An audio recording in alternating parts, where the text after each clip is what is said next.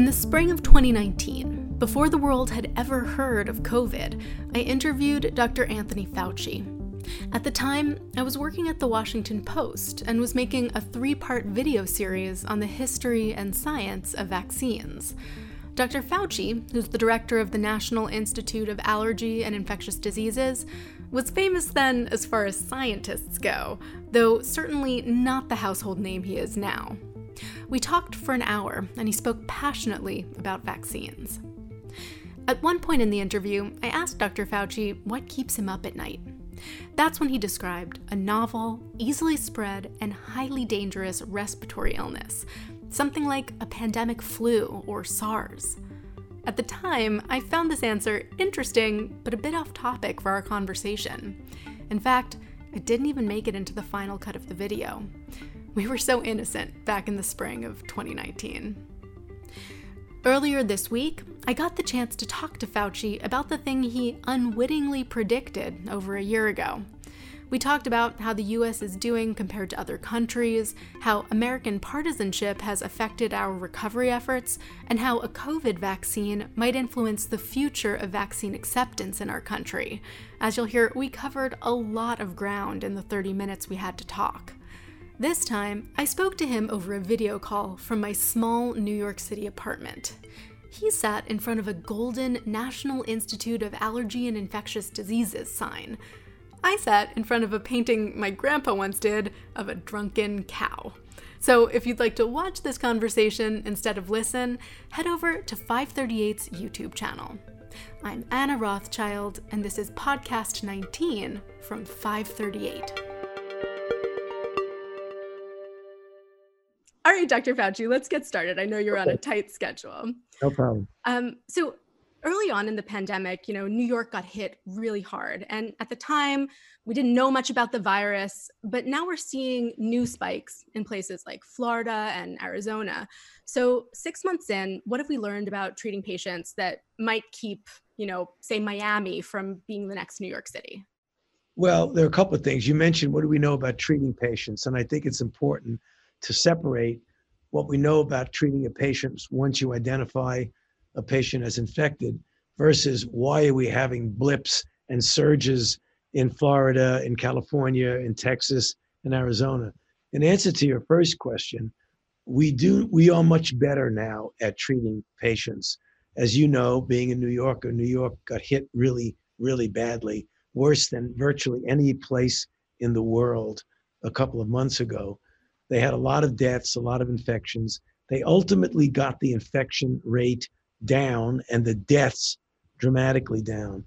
During that period of time, you just get better in treating patients. You get more experience, you know about what to do, what not to do. And in addition, we have a couple of drugs now, remdesivir and dexamethasone, that are very helpful in people with advanced disease, particularly with dexamethasone for people on ventilators, and with remdesivir with people who are hospitalized and have lung disease. So that looks at the treatment. Now, what is going on with the resurgences of infection? And what I think is going on there, in fact, I have to say, I know what's going on there because it's pretty obvious, is that in some of the states, the governors or the mayors essentially jumped over the guidelines and the checkpoints and opened up a little bit too soon. And they were not prepared to deal with the resurgences that they saw. In other states, the governors and the mayors actually abided by the guidelines and the restrictions. But the people in the state, particularly the young people, threw caution to the wind. And you see the films of people very densely congregated at bars and in areas where they're getting together, not looking at social distancing, not wearing masks. So I think what we're seeing right now are the results of that in those states, those 4 states that are accounting for about 50% of all the new infections that we're seeing in the United States. Are you saying that it's a mix of politicians not following guidelines and people not following orders, or what? Yeah. What do you think? It is both. I mean, it's not a unidimensional thing. It's complicated. There are some governors and mayors that did it perfectly correctly. They stayed exactly. They wanted to open up, so they went through the guidelines of opening up their state. But what happened is that many of the citizenry said, well, I'm either going to be locked down or I'm going to let it all rip. And you could see from just looking documented on TV and in the papers of still photos of people at bars and at congregations, which are a perfect setup, particularly if you don't have a mask. Then there are some times when, despite the guidelines and the recommendations to open up carefully and prudently, some states skipped over those and just opened up too quickly. Do you think that Florida and Arizona opened up too quickly? I think in some respects, in some cases, they did, not always, but I think that certainly is contributing to that. Certainly Florida, I know, I think jumped over a couple of checkpoints. I interviewed you back in the spring of 2019, and at the time, this was way before COVID was even on anyone's radar. At the time, I asked you what keeps you up at night, and you said that the thing that you're most concerned about as an infectious disease physician and a person in public health is the emergence of a new virus that the body has no background to, and that's highly transmissible and has a high degree of morbidity and mortality. And you basically described something you, I think, said like a pandemic flu or SARS, Right. which is quite prescient of you. But you and other public health officials out there knew that something like this pandemic was a possibility. So if you could go back to the beginning of this pandemic, what would you do differently? And what would you encourage the United States to do differently? Well, it's always easier to go back in the retrospectoscope and say, yeah, I could have done things differently. Of course. Now you know that when you shut down, you dramatically diminish the spread. Therefore, the logical conclusion is, should you have shut down earlier? Well, if I knew at the time that shutting down would have such a dramatic effect on controlling the spread, obviously we would have shut down earlier. If we knew that the trouble was coming from China, even though we shut down travel from China relatively early, still perhaps we could have done it even sooner. I mean, those are just things that you always try to outguess yourself, that when something worked, there is always the question, should you have done it earlier? And if something doesn't work, should you not have done that? I mean, that's just the way retrospective analysis is. So, yeah, I'm sure we could have done better. We would be presumptuous to say that we did everything perfectly. For a few months, masks were quite a partisan issue, though in the past few weeks, politicians on both sides have advocated for their use. Do you think America's hyper-partisan environment has made it more difficult to suppress the virus? I think you'd have to admit that that's the case. You have to be having blindfolders on and covering your ears to think that we don't live in a very divisive society now from a political standpoint. I mean, it's just unfortunate, but it is what it is. And from experience historically that when you don't have unanimity in an approach to something, you're not as effective in how you handle it. So I think you'd have to make the assumption that if there wasn't such divisiveness, that we would have a more coordinated approach. We're at this moment where it's still the summer, but we're looking ahead to the fall, and schools are, getting set to reopen in September. But many parents and students still don't really know how that's going to work. Do you think that we have enough information about the virus to make educated decisions about schools right now? I think, Anna, that it's less that we don't have enough information about the virus than we don't know what the virus is going to do in any given community as we get towards the end of August and the beginning of September.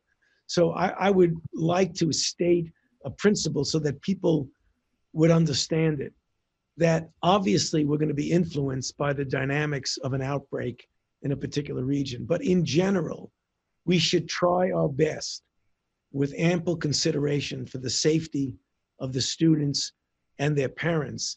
We should try, if we possibly can, to keep the schools open.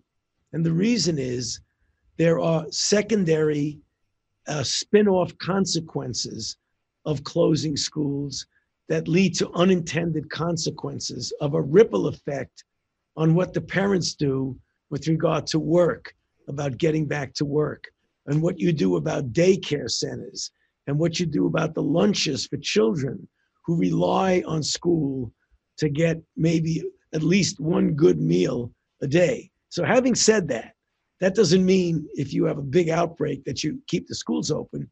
You might have to reconsider. But the one thing that we do know, that we live in a country that's very large and very heterogeneous. And there are going to be some counties and some states that have so little viral activity that you would have no trouble completely keeping the schools open with doing nothing different than you would do under normal circumstances. Whereas in other places, the activity of the virus may be such that you might want to modify scheduling, things that many principals and others are doing, morning, afternoon, half the class at one time, half the class at the other. Sometimes that's workable, sometimes that's not, but at least it needs to be seriously considered. Right. I mean, do you think that there are different decisions that need to be made for kids of different ages? Oh, yes. I mean, obviously mask wearing. Very clearly, if you can get away when you have viral activity and you make a decision to keep the school open for the children who are old enough to be able to wear a mask, you're going to want them to wear a mask. There are some children at certain ages that, I've had children at those ages. I know how difficult it would be to get them to keep a mask on. They probably would be fiddling it enough that the touching of their hands to their face is probably more detrimental than not having a mask on at all. How do you think the US is doing right now? Like, just if you're looking across the world, what are your feelings about how we're doing right now? Well, let me say there are parts of the United States, like where you live right now, that are doing really well, that you've been through something really bad and you have things under control, and you have a governor and mayor in the city who understand what it means to go by the guidelines for the gateway, phase 1, phase 2, phase 3. So you're doing well. Other cities are doing well. But as a country, when you compare us to other countries, I don't think you can say we're doing great. I mean, we're just not, because if you look at the curves of what happened in the European Union, the infections went up, they came all the way down to baseline, and then they kind of stayed there, even though as they try to open, there were more cases. In the United States, as a country, with the exceptions of those areas that did well, we came up, we came down, but we plateaued at 20,000 for weeks and weeks and weeks. And now, the last couple of weeks, we've gone back as high as 50,000 new cases per day. And now, like yesterday, it was 43,000. But 43 and 50 is twice what your baseline is. So I think you have to say we've got to do better. I don't think we should be congratulating ourselves about how well we're doing. We've got to do better, even though some parts of the country are indeed doing very well. The EU and some other European countries are opening their borders, but they're still banning travel from the United States. Do you think that's a justified decision on their part? And I wouldn't use the word justified. I would say it's understandable because, when we saw that there were many cases in Europe and in China, we banned travel from the European Union, from the UK to us. So right now, they have their infection rate very low, much lower than we do. So they're looking at us and they're saying the same thing that we said to them. I wish that that were not the case. I wouldn't be recommending that. I think we need to get back to some sort of normality, just the same as they're saying to us, why are you still banning travel from Europe? Which we are. I mean, so I'm all for America and I back what we do. But if I were a European, then I'd be looking at us. I'd say, why are you still banning Europeans from coming to the United States? Do you think that without a vaccine, we're going to get back to any sort of ability to go travel the way that we once did? I think we may be able to do that, but there's still, as long as there's a dynamics of an active outbreak, it's going to be very difficult to get back to a true normal. If you superimpose upon very good public health measures and superimpose a vaccine on that, even if the vaccine is not 100% protective, let's say it's 70, 75% protective. If you can do that combined with public health measures, I think we can get pretty close to some form of normality. I mean, without a vaccine, how hopeful are you that we'll get this pandemic under control in the US? I think we can get it under control, but keeping it under control is going to be the real problem. Because this virus is not like other viruses that we'd experience, like the original SARS from 2002. That was a coronavirus. It caused an outbreak, a pandemic. There were 8,000 cases and 800 deaths. So in magnitude alone, you see how different it is from what we're doing now. But it was not really very well and efficiently transmissible. Whereas this virus, to our dismay, is spectacularly efficient in transmitting from person to person. So that makes me skeptical whether we would get permanent, sustained control of this without having a vaccine. So on the subject of vaccines, how hopeful are you that we'll actually have a working vaccine within the 12 to 18 month timeframe that you and other public health officials quoted at the beginning of this pandemic? Well, I'll give a caveat and then I'll give you my opinion. The caveat is that whenever you're dealing with a vaccine, there's never a guarantee that if or when you're going to get a safe and effective vaccine, because there are so many bumps in the road and potholes when you're trying to develop a vaccine. But having said that, looking at the preliminary information that we have in the animal models, as well as the original phase 1 study that looked at safety and the beginnings of the ability to induce a good response, I have to say, Anna, that I'm cautiously optimistic that with a number of candidates that are being pursued and will relatively soon go into a phase 3 trial to determine efficacy, I think we have a pretty good chance as we end this calendar year and get into 2021 that we'll have a safe and effective vaccine, or more than one, that will able to be distributed. So there are a number of players that are at different stages of development. And I feel pretty confident that, sooner or later at the end of a year, as we get into 2021, that we're going to have one or more candidates that look good. Just because a vaccine is approved doesn't mean that the next day everyone is going to be able to go out and get it all at once.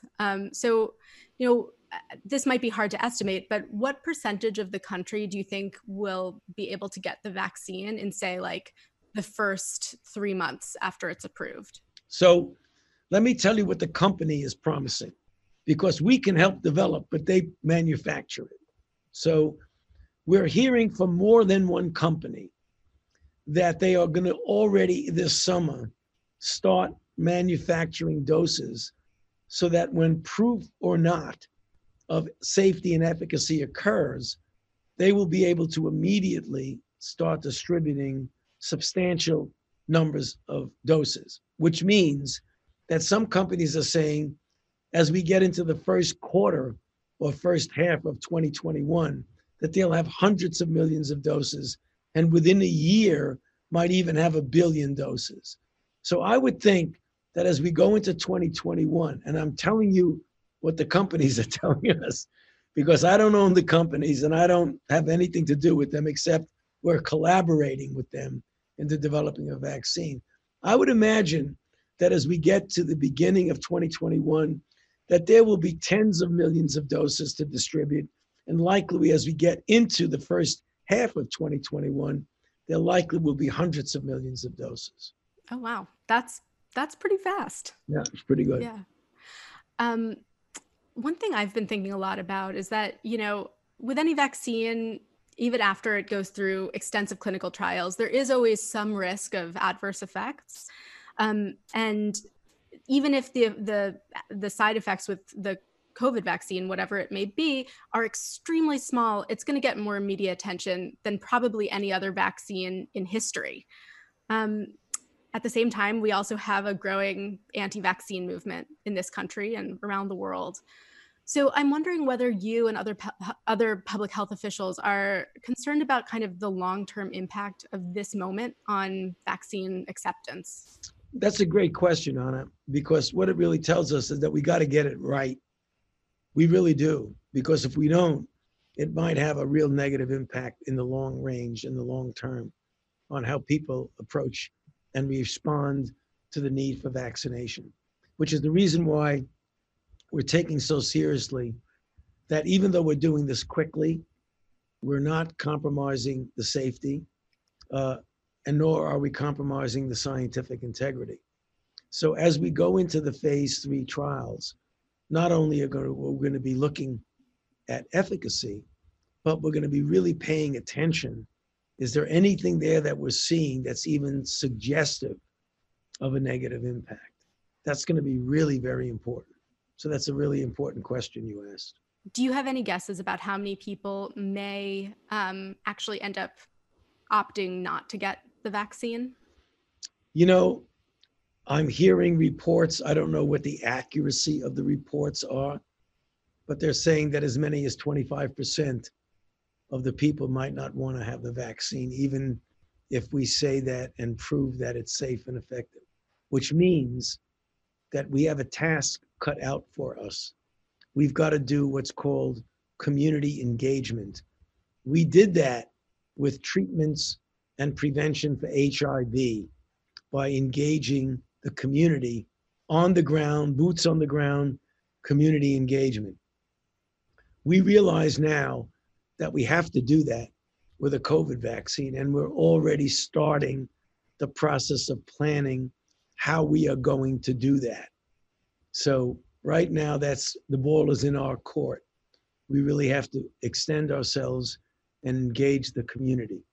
You know, you just mentioned our HIV response, which was, the outbreak where you first kind of emerged in the public sphere in America. Do you see any similarities between how the United States addressed that very different type of pandemic and what we're seeing now? You know, there are probably more differences than similarities, but there are some similarities. You know, it was an outbreak that when we first saw it, it was confined, this is HIV, was confined to what appeared to be a very restricted demographic group, the gay population in this country, and then later injection drug users, and then we knew by transfusions and mother to child and hemophiliacs. But in the beginning, it was felt to be a very restricted disease. I actually wrote a paper about that in 1981 about how we really better be careful because this is not going to be a restricted disease. Unfortunately, not many people read that paper or listened to what I was saying, and it insidiously snuck up on it. We really underestimated what was going to happen with HIV. We being a global community, not necessarily we being you and I, but including you and I. Well, not you, you were too young at the time, but we underestimated it. The same sort of thing happened now, except it wasn't insidious. It didn't creep up on us. It exploded on us. And it took us a while to realize that as it was happening around us, that we were dealing with a really, really serious situation. And it was quick that we realized that it was serious. With HIV, it kind of snuck up on us over a period of months to years. Whereas what we're seeing now with COVID, it's like weeks to months that we realized that we were in trouble. I mean, then why don't you think we sort of did what you were calling like boots on the ground response in the first couple weeks once we realized how serious it was? Yeah, because the boots on the ground that I mentioned was to get people to appreciate that they needed to get vaccinated. We didn't have any vaccine. All we knew a lot of people were getting infected.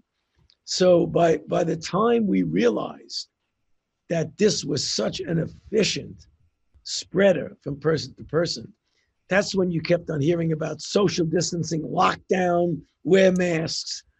So that happened pretty quickly, I think. So what is your best advice right now for how we get the country out of this mess? Yeah, my best advice, and I've said it so many times, and thank you for giving me the opportunity to say it again, Anna, is that you really got to look and abide by the guidelines. When we put the guidelines together, and I played a role together with Debbie Birx and others in getting the guidelines together, that we abide by the gateway restriction, 14 days of diminution, then go to phase 1. If you fulfill the criteria for phase 1, go to phase 2. If you fulfill, go to phase 3. So you've got to examine where you live, not you, the citizenry, but the citizenry and the leaders, the governors, the mayors. Examine where you are and don't jump over any of the checkpoints. Do it in a measured, prudent way. That's what the leadership could do. The citizenship of the country, abide by the guidelines of where you live. And as an individual, no matter where you are, given what's going on in our country, physical distancing, 6 feet away, wear a mask, wash your hands, avoid crowds. Those are the things that everybody should be doing. So right now, we're still in the middle of it. As you know, it's become well known now that people ask me, are you worried about the second wave? And I'll say it to you, Anna, as I said it many times, we're right smack in the middle of the first wave. So before we start worrying about the second wave, let's get the heck out of the first wave, which is what we really need to do. Well, we are exactly at time. Is there anything I haven't asked you that you would really like to say to my audience? No, I think you've been extremely complete and thorough and efficient. I think we're okay. Thank you so much, Dr. Fauci. I really appreciate you taking the time to speak with me. My pleasure to see you again, Anna, and thank you for allowing me to be on your program. Thanks.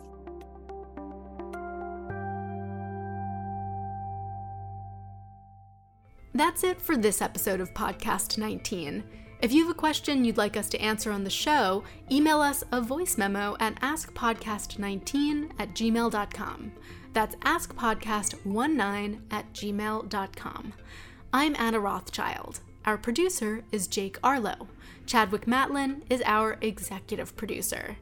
Chad's a great editor, but I wish he'd let me use the word retrospectoscope more often.